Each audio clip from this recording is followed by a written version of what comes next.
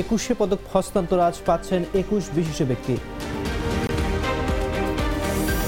বাণিজ্য মেলার পর্দা নামছে আজ। মিয়ানমার সংকটে বাংলাদেশ ভারতের নিরাপত্তা বিঘ্নিত হতে পারে।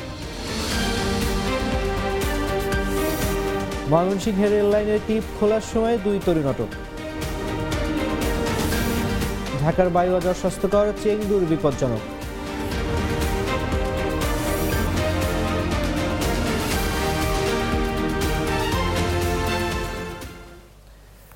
শুনছিলেন এতক্ষণ সংবাদ শিরোনাম। বেলা 11টার সংবাদ আপনাদের সবাইকে আমন্ত্রণ জানাচ্ছি, আমি তানজির রহমান।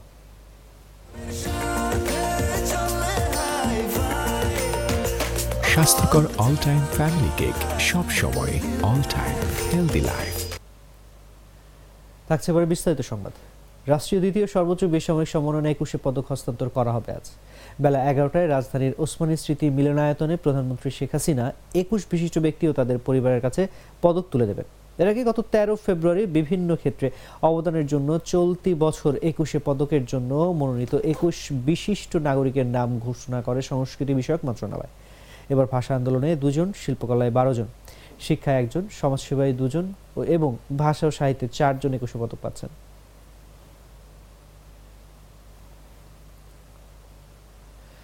শেষ হচ্ছে মাসব্যাপী ঢাকা আন্তর্জাতিক বাণিজ্য মেলার 28তম আসরের। মঙ্গলবারের এক সমাপনী অনুষ্ঠানের মধ্যে দিয়ে এ মেলার পর্দা নামবে।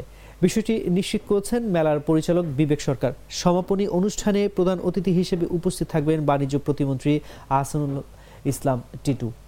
বিশেষ অতিথি হিসেবে উপস্থিত থাকবেন নারায়ণগঞ্জ 1 আসনের সংসদ সদস্য গোলাম দস্তগীর গাজী, বাণিজ্য মন্ত্রণালয়ের সিনিয়র সচিব তপন কান্তি ঘোষ। এর আগে গত 21 জানুয়ারি প্রধানমন্ত্রী শেখ হাসিনা বাণিজ্য মেলা উদ্বোধন করেন। দেশীয় পণ্যের প্রচার প্রসার, বিপণন, উৎপাদনের সহায়তার লক্ষ্যে বাণিজ্য মন্ত্রণালয় ও ইসিবির যৌথ উদ্যোগে 1995 থেকে 2020 সাল পর্যন্ত এই মেলা হতো শেরেবাংলা নগরে। কোভিড মহামারীর কারণে 2021 সালে মেলার আয়োজন করা সম্ভব হয়নি। এরপর মহামারীর বিধিনিষেধের মধ্যে 2022 সালে প্রথমবার মেলার আয়োজন করা হয় পূর্বাচলে BBCFEC-তে। এবার তৃতীয়বারের মতো স্থায়ী ভেন্যু বাংলাদেশ চীন এক্সিবিশন সেন্টারে বাণিজ্য মেলা অনুষ্ঠিত হয়।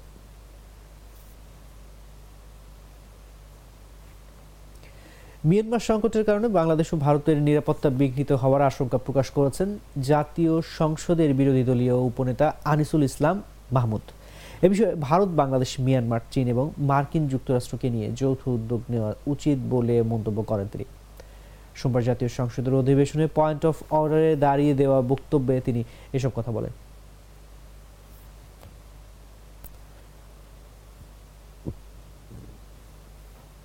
ময়মনসিংহের গফরগাঁওয়ের রেল লাইন থেকে ক্লিপ খুলে নেওয়ার সময় 2 তরুণকে আটক করে পুলিশে সোপর্দ করেছে স্থানীয় জনতা।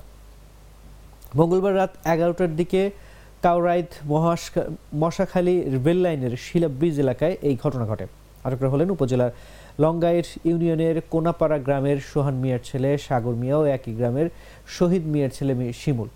ময়মনসিংহ রেলওয়ে থানার ভারপ্রাপ্ত কর্মকর্তা জাহাঙ্গীর আলম জাগো নিউজকে তথ্য নিশ্চিত করেছেন। তিনি বলেন, রাত 11টার দিকে কাউরাইদ মশাখালী রেল লাইনের শিলা ব্রিজ এলাকায় 2 তরুণকে রেল লাইনের ক্লিপ খুলতে দেখে স্থানীয় জনতা আটক করে পাগলা থানা পুলিশের কাছে সোপর্দ করেন। পরে পাগলা থানা পুলিশ গফরগাঁও রেলওয়ে পুলিশে হস্তান্তর করে। এ সময় তাদের কাছ থেকে রেল লাইনের 50টি ক্লিপ জব্দ করা হয়।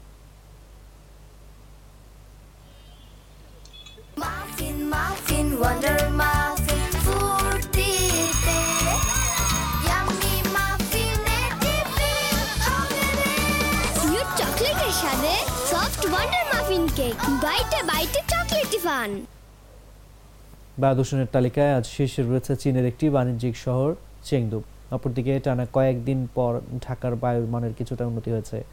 মঙ্গলবার সকাল 8:48 বায়ুর মান পর্যবেক্ষণকারী সংস্থা এয়ার কোয়ালিটি ইন্ডেক্সের সূচক থেকে জানা গেছে এ তথ্য। দূষণমাত্রার তালিকায় শীর্ষে থাকার চীনের এই শহরটির স্কোর 341, অর্থাৎ সেখানকার বায়ু দুর্যোগপূর্ণ বা বিপজ্জনক পর্যায়ে রয়েছে। এরপর দ্বিতীয় অবস্থানে রয়েছে ভারতের দিল্লি এবং এই শহরটির বায়ুর মানের স্কোর 192, অর্থাৎ সেখানকার বাতাস অস্বাস্থ্যকর। তৃতীয় অবস্থানে রয়েছে পাকিস্তানের লাহোর এবং এই শহরটির স্কোর 183, অর্থাৎ সেখানকার বায়ুর মানের অবস্থা অস্বাস্থ্যকর। চতুর্থ অবস্থানে রয়েছে রাজধানী ঢাকা এবং এই শহরের বায়ুর মানের স্কোর 172, অর্থাৎ এখানকার বাতাসও অস্বাস্থ্যকর পর্যায়ে রয়েছে।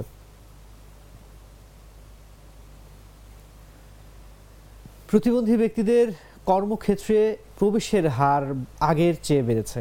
উপযুক্ত প্রশিক্ষণ দিয়ে প্রতিবন্ধীদের কর্মসংস্থান করা হচ্ছে বলে জানিয়েছেন সমাজ কল্যাণ মন্ত্রী ডাক্তার দীপু মনি। সোমবার রাজধানীর আগারগাঁওয়ের বাংলাদেশ স্থপতি ইনস্টিটিউট মিলনায়তনে প্রতিবন্ধীদের জন্য চাকরি মেলার উদ্বোধনী অনুষ্ঠানে প্রধান অতিথির বক্তব্যে তিনি এসব কথা বলেন। মন্ত্রী বলেন, প্রতিবন্ধী জনগোষ্ঠীর জন্য কর্মসংস্থানের ব্যবস্থা করলে তারা পরিবার ও সমাজের বোঝা হবে না, বরং সম্মানজনক জীবন যাপন করতে পারবে। তাদের কর্মসংস্থানের কাজটি কখনোই এককভাবে সরকারের পক্ষে করা সম্ভব নয়। এক্ষেত্রে বেসরকারি পর্যায়েও ভূমিকা রাখতে হবে। যেভাবে প্রাইভেট সেক্টর এগিয়ে আসছে এবং প্রতিবন্ধীদের সক্রিয় অংশগ্রহণের সুযোগ তৈরি করে দিচ্ছে তা অত্যন্ত আশাব্যঞ্জক।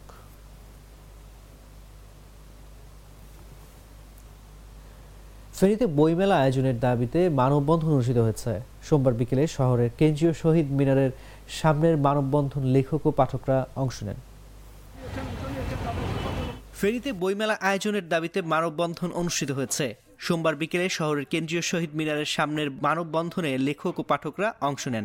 আমরা ছোটবেলা থেকেই দেখে আসছি আমাদের ফেনীতে কোনো ধরনের বইমেলা হয় না। আমার এমনিতেই অমর একুশে বইমেলাতে যাওয়ার খুবই ইচ্ছে, কিন্তু এটা খুবই দূরবর্তী স্থান ফেনী থেকে সেই হিসাবে যদি আমাদের জেলাতেও এরকম একটি বইমেলা করা হয় তাহলে অনেকেই বই পড়তে পছন্দ করে।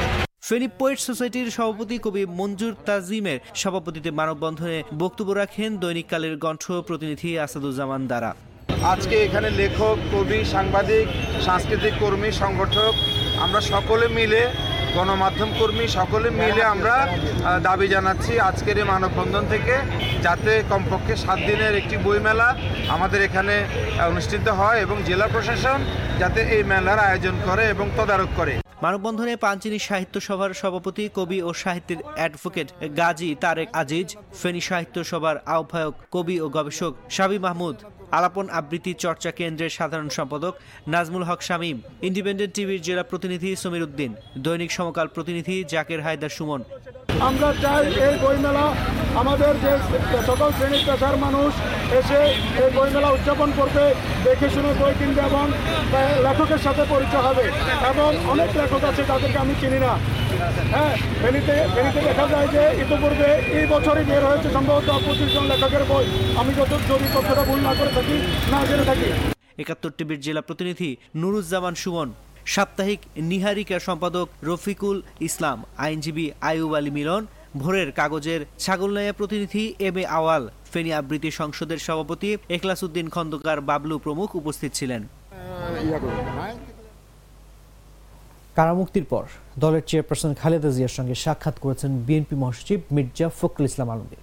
দীর্ঘদিন পরের এই সাক্ষাতে তারা ঘণ্টাব্যাপী বৈঠক করেছেন। সোমবার রাত 8:30টায় বিএনপি চেয়ারপারসনের গুলশানের বাসায় বৈঠক অনুষ্ঠিত হয়। বিএনপি বিডিএসএল-এর সদস্য শাহরুল কবির খান এই তথ্য জানিয়েছেন। শাহরুল বলেন, বিএনপি চেয়ারপারসনের সঙ্গে সাক্ষাৎ করেছেন মহাসচিব মির্জা ফখরুল ইসলাম আলমগীর। আজ রাত 8:15-10 থেকে গুলশানে চেয়ারপারসনের বাসভবনে এই বৈঠক শুরু হয়। প্রায় ঘণ্টাখানেক চেয়ারপারসনের সঙ্গে কথা বলেন মহাসচিব। বৈঠক শেষে রাত 9:30 চেয়ারপারসনের বাসা থেকে বের হন বিএনপি মহাসচিব।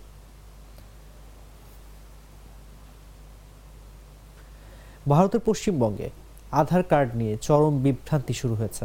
রাজ্যের বিভিন্ন জেলায় আচমকাই বাতিল হয়ে যাচ্ছে আধার কার্ড। বিষয়টি প্রথম প্রকাশ্যে আসে বর্ধমান জেলায়। সেখানে বেশ কিছু জায়গায় পোস্ট অফিস থেকে লোকজনের বাড়িতে হঠাৎ করে আধার কার্ড বাতিলের চিঠি আসে। তাতে আতঙ্কিত হয়ে পড়েন সাধারণ মানুষ। এরপরে আরও বেশ কিছু জেলায় একই রকম অভিযোগ আসতে থাকে। উত্তর 24 পরগনা জেলার বনগাঁ পৌরসভার 11 নম্বর ওয়ার্ডের বেশ কিছু জায়গায় আধার কার্ড বাতিলের চিঠি এসেছে। এই ঘটনার পর পশ্চিমবঙ্গের মুখ্য সচিব হরিকৃষ্ণ দ্বিবেদী জেলা প্রশাসকের নিয়ে ভার্চুয়ালি বৈঠক করেছেন। আধার কার্ড বাতিল নিয়ে কেন্দ্রীয় সরকার এবং রাজ্য সরকারের মধ্যে দ্বন্দ্ব শুরু হয়েছে।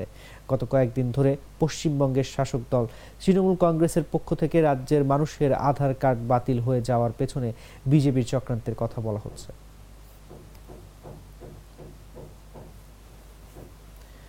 দর্শক, এই ছিল এখনকার মতো। এতক্ষণ সঙ্গে থাকার জন্য ধন্যবাদ সবাইকে।